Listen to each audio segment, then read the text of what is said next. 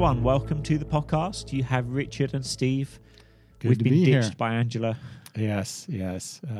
So it may not be as Not as vibrant. vibrant. Is it because she's We miss still her.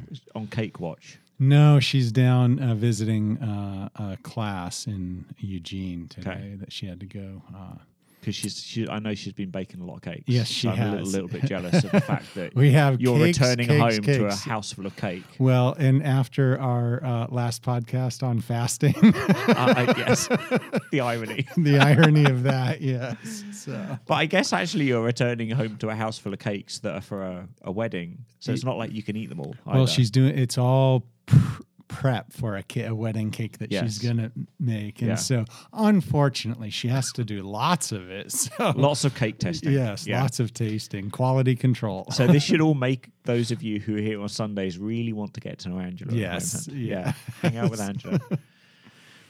So last week we talked about Lent a little bit, about what it is. We talked about fasting a lot, like you said, and we are sort of starting our Lent series this week as a church. So it's a little bit different today. We're not doing our sort of run through a portion of Scripture. This is actually a bit more of an ideas conversation than a Bible nerd. Well, it kind of is. Well, we may get some Bible nerd There coming may be out. some Bible nerd coming out. There usually does. But yeah, slightly Yes. different conversation. And this is, it's a little bit of like a passion ideology for me, is that story really matters. And so we're going to talk a little bit about that. Because I think it's a really common phrase in our culture. But I kind of want to talk about it and digest it a little bit, because I don't think we understand just how profoundly story matters, how much of a tool it is for discipleship and formation, and just how, I don't know, imposing other stories in our world are. Like we're constantly being pressed and molded by the stories our culture, our media, like things like that are telling around us. Right. And I think that sort of phrase triggers like lots of different ideas in different people, and actually they're probably all a little bit true. Yeah. Like it might make people think of like, oh yeah, you don't trust the liberal media, conspiracy theories, like those stories. Like, well, yeah, but it's deeper than that. Yeah. Well, the stories of consumerism and individualism, and yeah, that too, but it's deeper than that too. So it's Because this is the story. it's the only one that's 100% true. Yeah. 100% real. God's story. Yeah. And I'm aware that the way, I think it's a mixture of like the way we read our Bible and the way we tell what we would classically call the gospel. Yeah. Has also, I don't know, maybe it's not like twisted, like it's turned it into heresy, but it's maybe narrowed our view of what the story is. So we have a sort of incomplete story.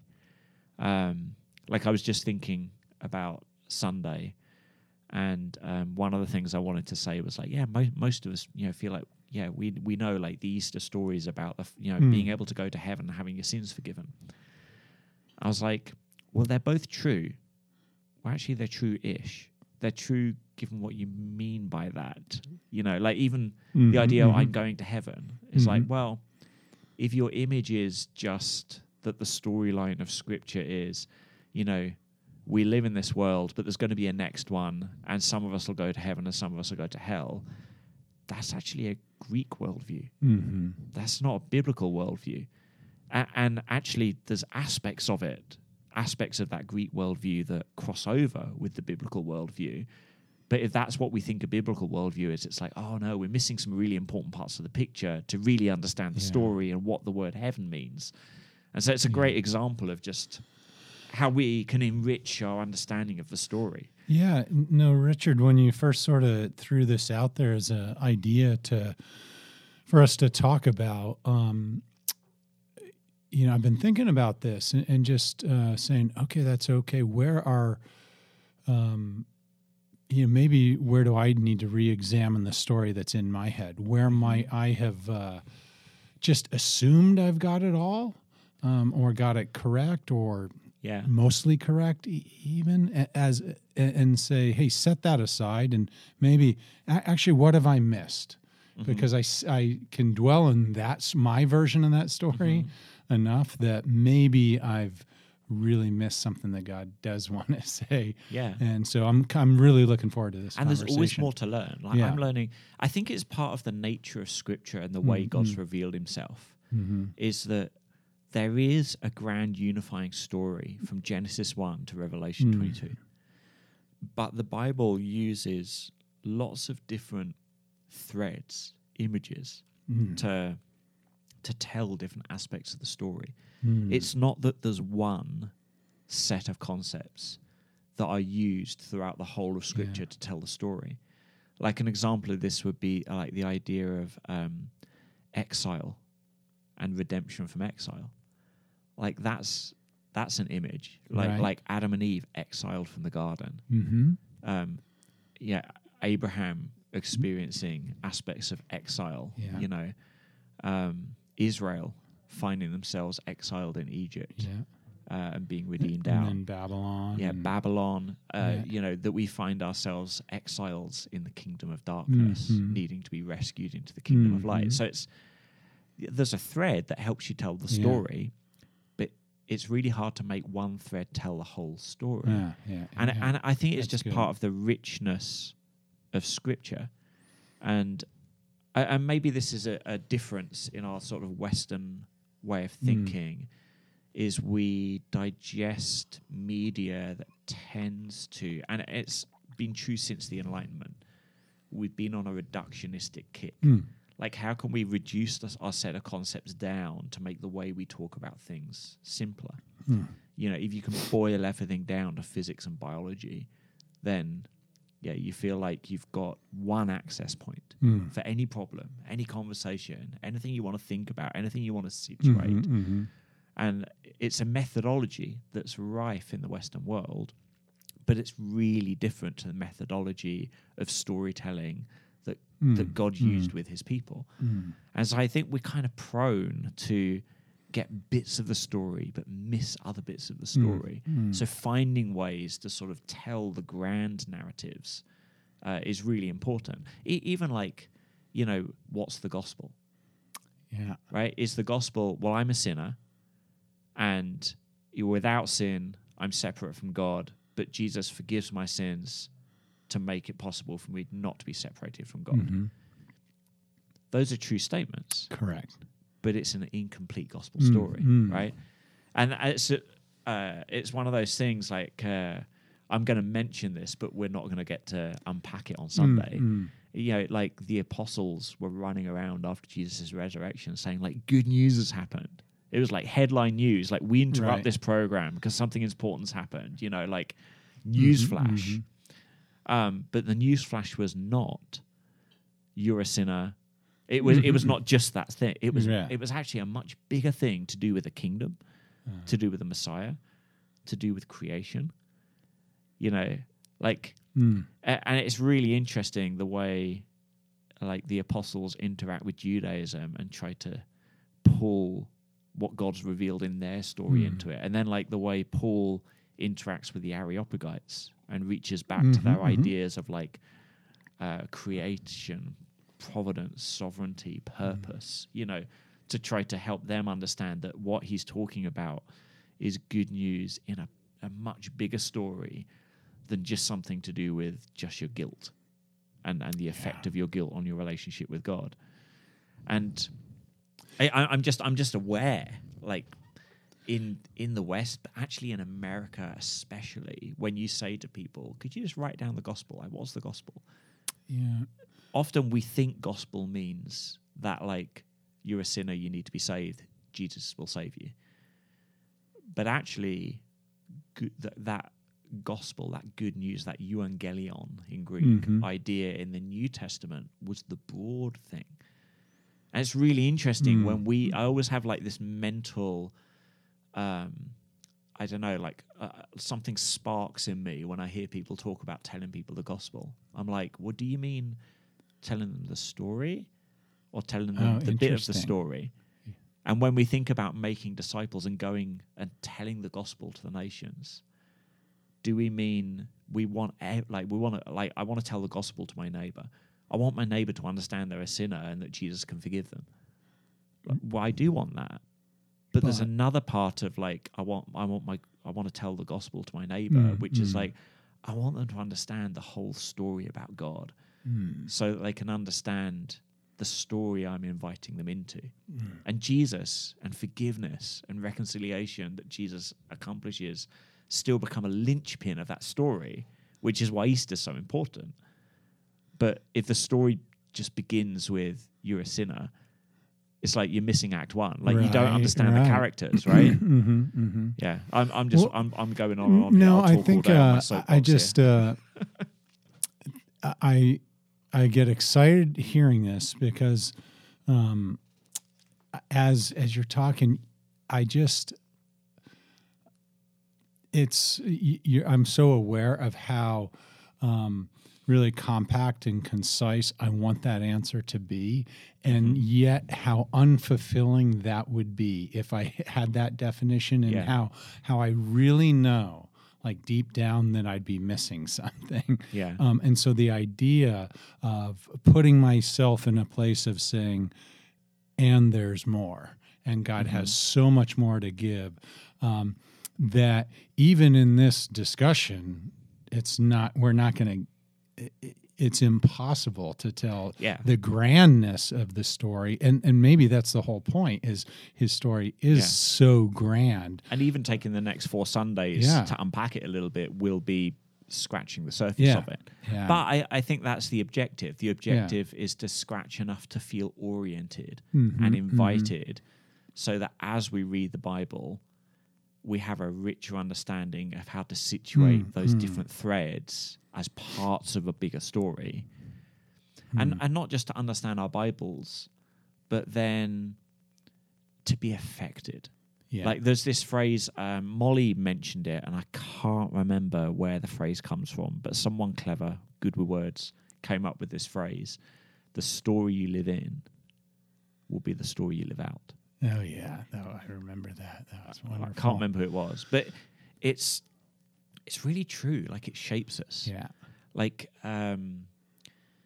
like stories going on in our culture right now. You know, like the storyline of being under threat. Yeah. And that being, if that's the only narrative we live under. Yeah, and it could be war, it could be political threat, it could be climate anxiety, it could be all sorts of things.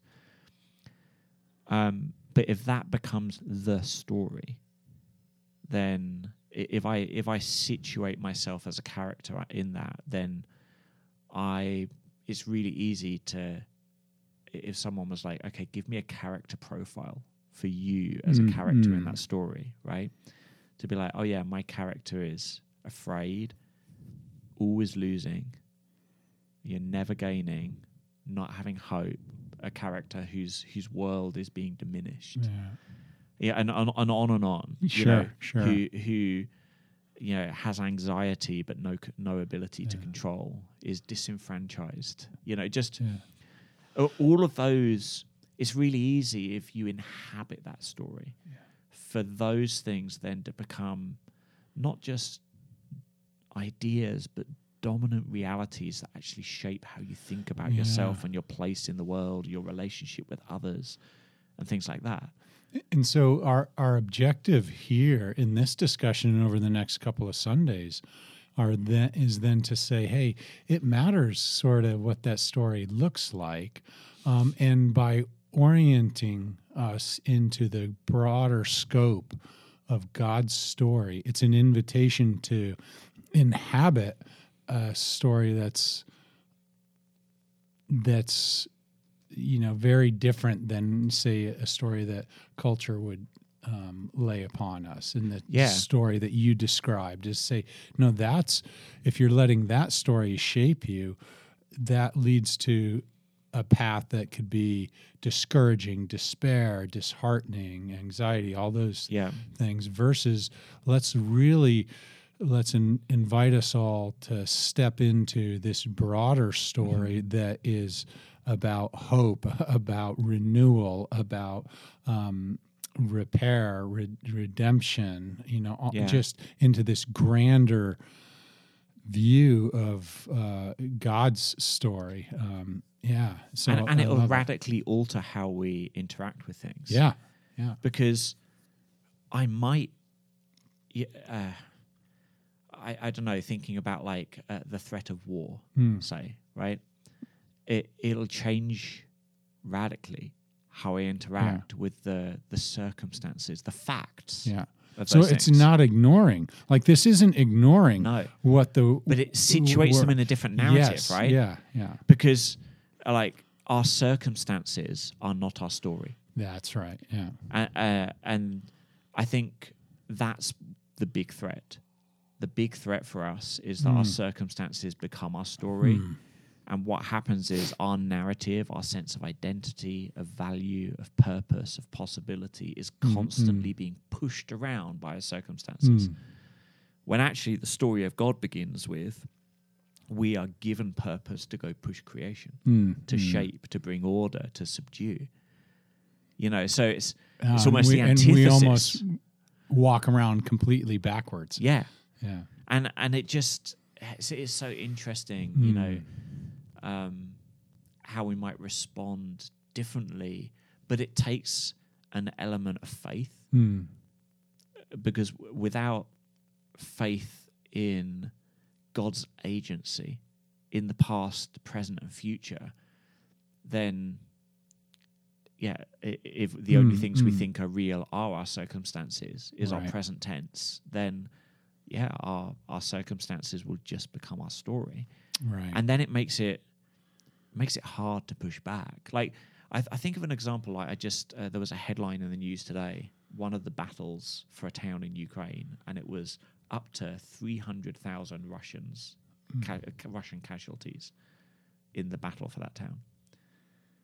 And I was just thinking, I wonder what different reactions people have had in their heart when they read that. Yeah. It could range at one end of the spectrum to, well, good riddance, they deserve it. I'm glad they're suffering for what they're doing. Through the other end of the spectrum would be actually something shaped by scripture of like, don't rejoice in the death of the wicked. Right. Even if you think this is like an evil war and it's an oppression and it's an abuse of power, I'm not going to rejoice in the loss of 300,000 humans. And just, one might make me watch the headlines and be a bit excited to see, well, I wonder if they're losing more, to look for more loss.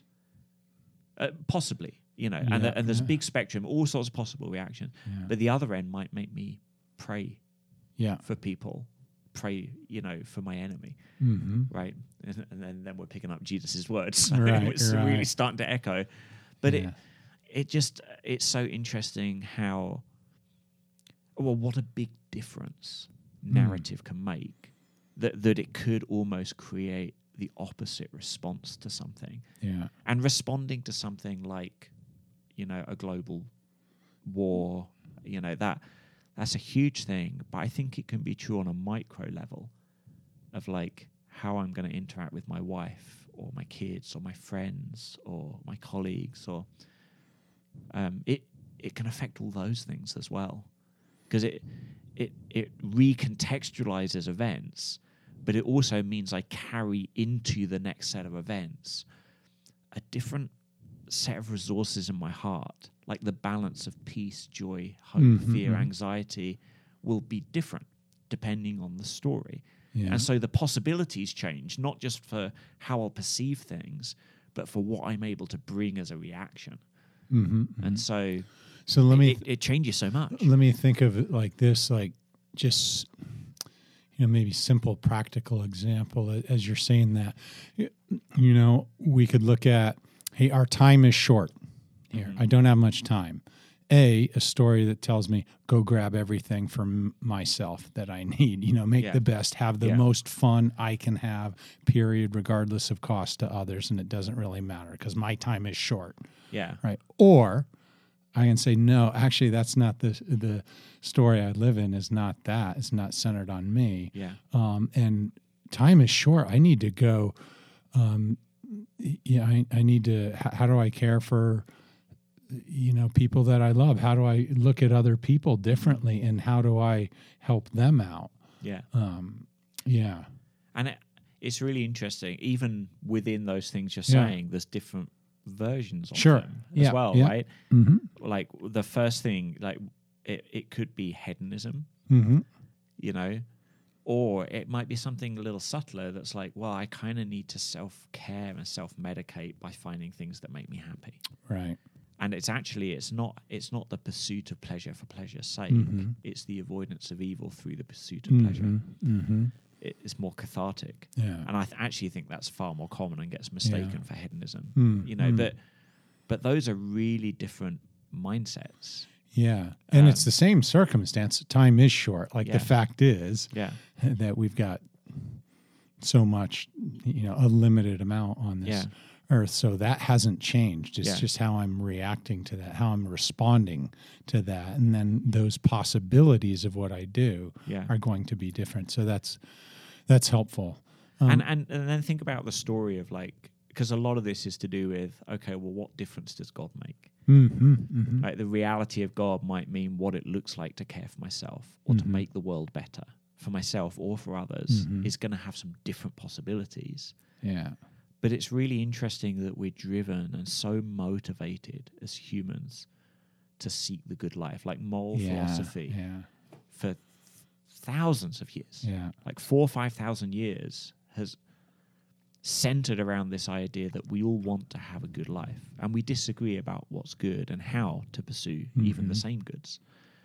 But that's the drive. And yet, and this is an interesting distinction, the sort of common perception of what the gospel story is that's in our culture is about how to avoid an evil of guilt. Right. When actually I would argue that the biblical story includes that as a factor, but it majors on how to discover the good life. Yeah. And we don't make... it just seems a disconnect. It's like, humans seem to be wired to want to pursue the good life. But we make our main connection point with them as like, you should get to know Jesus to help you avoid to evil. escape the bad. And I get it, because playing to someone's fear or anxiety can be very powerful. But it can also be very dangerous. So I worry about that sometimes. Yeah. And I think actually, if we understood the whole story and were able to contextualize what to be afraid of and how to avoid it in a larger story about the offer of goodness from God, it just changes the tone of the conversation. And I think it might draw some better things out of people into the conversation. Yeah. Maybe it's, I always approach this it's, how do I look at this as not so much I'm saved from something and saved from my sins and saved from hell, but what am I saved to? And how do I unpack that a little bit more? And focusing on that gets me in a place where I'm a little bit more thankful. I'm a little bit more worshipful. And because I find that sort of, here, what am I avoiding? That sort of seems like I'm just, I don't know, there's a bit of self-centeredness in that when I do that very often. I'm like, no, it's just about me avoiding that. Yeah. And anyway, I think there's got to be more to it than that. I like to look at it like, what am I saved to? Yeah. Yeah. It reminds me of, the verse, like the devil goes around like a prowling lion seeking whom he can devour. Mm-hmm. It lets us know something about Satan's agenda to destroy. Mm-hmm. But I think it also lets us know something about the culture of the kingdom of darkness.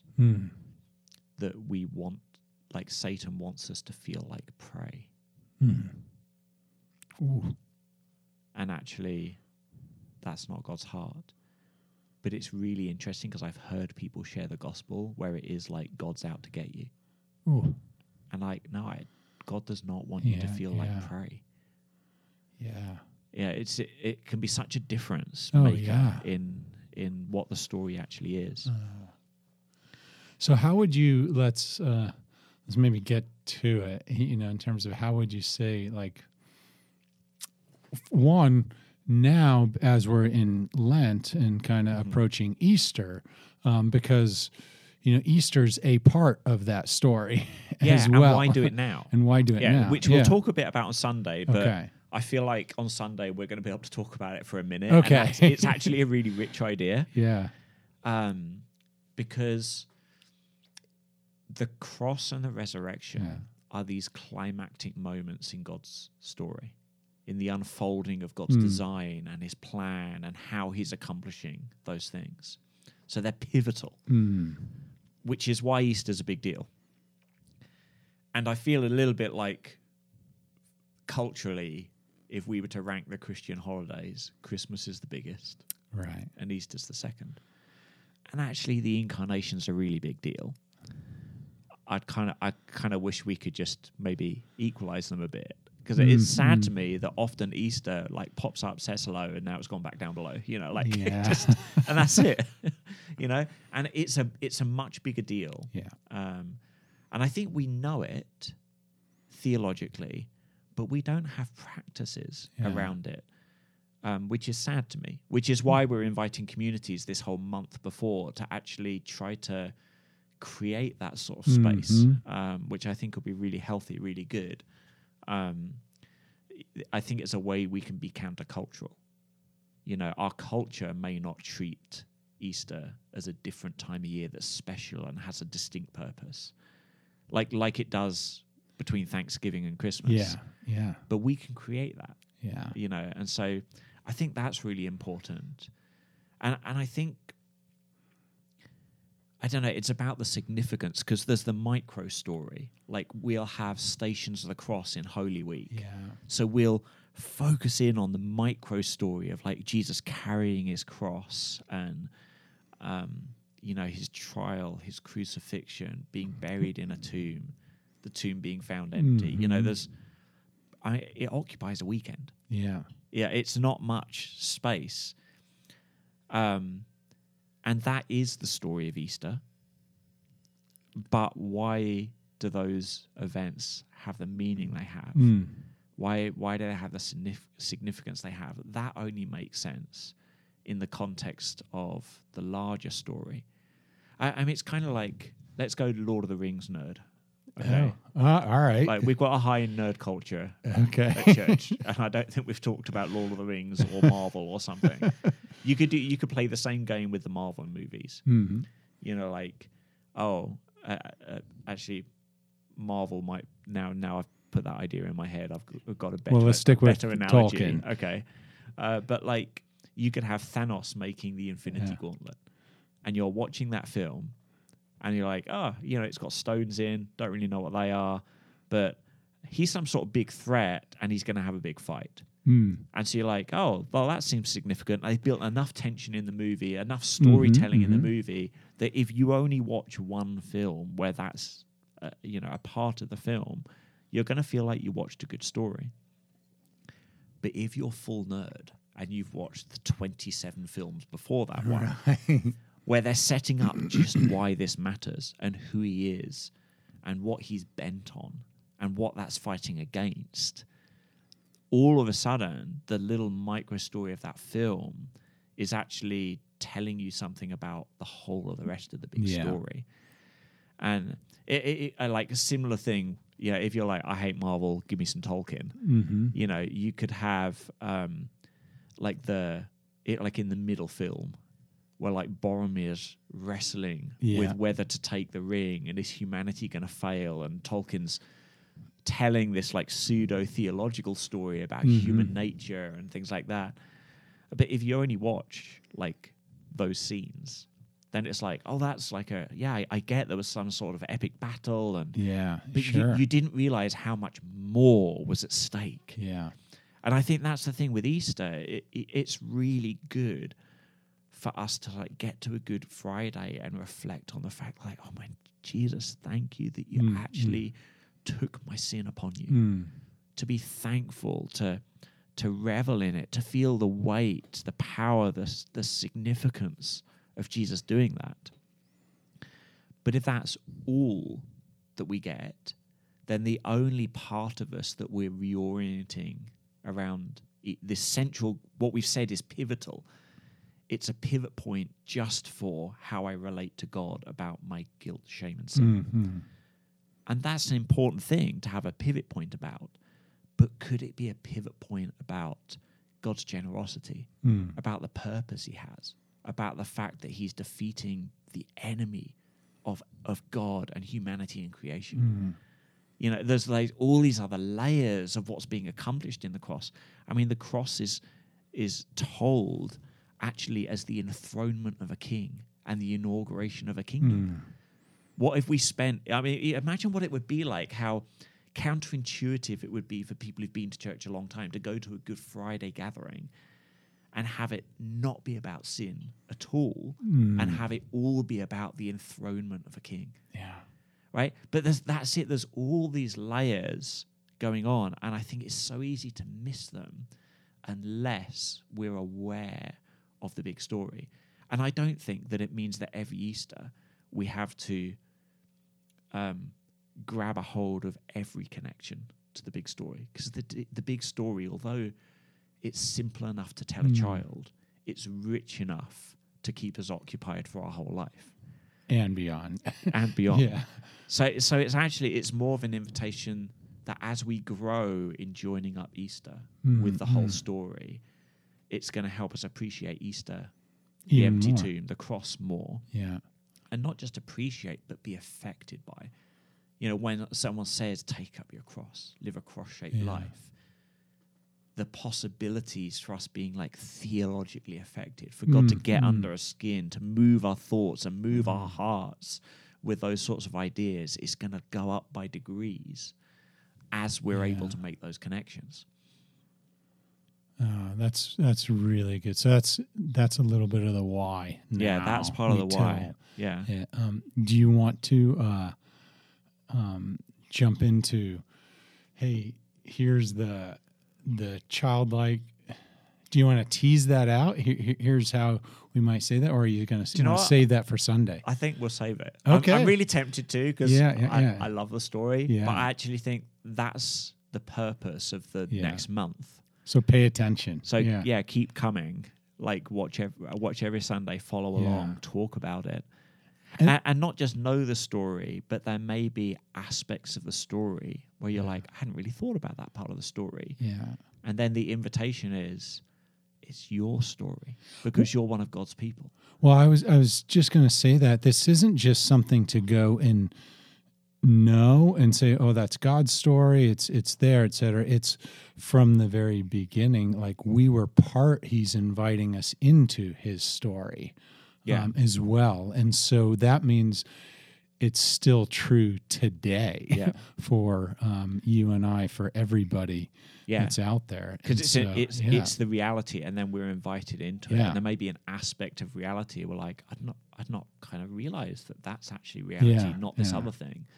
And so, hopefully it's actually exciting to situate ourselves in that story, to realize that this epic that's unfolding, we're a participant in. Yeah. Just anticipate. Yeah. Maybe something different than you thought, that's grander than you thought of before. And that's it. Just, I don't know. I start to anticipate and go, all right, I'm just going to leave my excitement there and not worry about resolving it, but just to sit in this is going to be bigger than I can imagine. And actually that sort of description, I think, that's a really good description of actually what Easter's for. It's not to sort of pull everything together and get us recentered on like 3 or 4 things perfectly aligned. Okay, good to go till next time we celebrate that. Because God uses celebration to help form us, to create rhythms that form us. But actually, it's more to be inspired. And we all might be affected a little differently. And it's and differently at different times. It's like a variegated, multifaceted thing, and yet it's also deeply unifying. That it's the same story for all of us, but we're all being shaped slightly differently, and so there's a complexity to Easter that goes beyond sort of analyzing a story. It is kind of about being inspired, shaken up, settled into a part of it, jolted out of something else. It should have a profound but quite different effect on different people. Well, and it's gosh, I just see this. It's not just a story for me as an individual, but to see that you and I, and others here, we're in this story together, and you're going to react a little bit differently at different times than me, but yet it's meant to be that way as well. And that speaks, I mean, goodness, this could be another half-hour conversation, which we're not going to do, but that speaks a little to Christian unity. Like in the US, the last few years, we've witnessed Christians who have a value for unity actually respond to events very differently because they thought they meant completely different things. Yeah. And I think it's a part of discipleship that it equips us to respond rightly the better we inhabit the real story of God. Sure. Not bits of it. And then, like, when we miss things, it really can matter. Well, and we're not, I guess in this story language, we're not acting out in different stories. Mm-hmm. It is a unified story that we're in, but we act often as though, no, that's your story and this is my story, and we do things differently. And we're both, well, aren't we both Christians? And that's not what God wants. Yeah. And actually, maybe you could have because I'm just thinking, like, unity doesn't mean everyone gets along like a bed of roses and there's no conflict in the kingdom of God. Like, Paul and Barnabas had conflict, but they had a unity. Unity is maybe a way to get at what Christian unity is. Because sometimes Christian unity can become like, well, we're just going to agree to get on and leave all our differences at the door. And it's like, well, what are you unified around then? But maybe this idea of what the story is could be a way to get at the kind of unity that matters. So that would be a really interesting idea to pursue. Yeah. But one, we're out of time for today. Okay. So we've got you thinking, you know what's coming. Stay tuned. People listening to the podcast hopefully feel a little bit better oriented, which is awesome, and know what's going on. And I hope it's going to be fun to sort of explore the story, because inspiration, normally is a good thing. Yeah. All right, so enjoy. We look forward to it. Talk to you soon.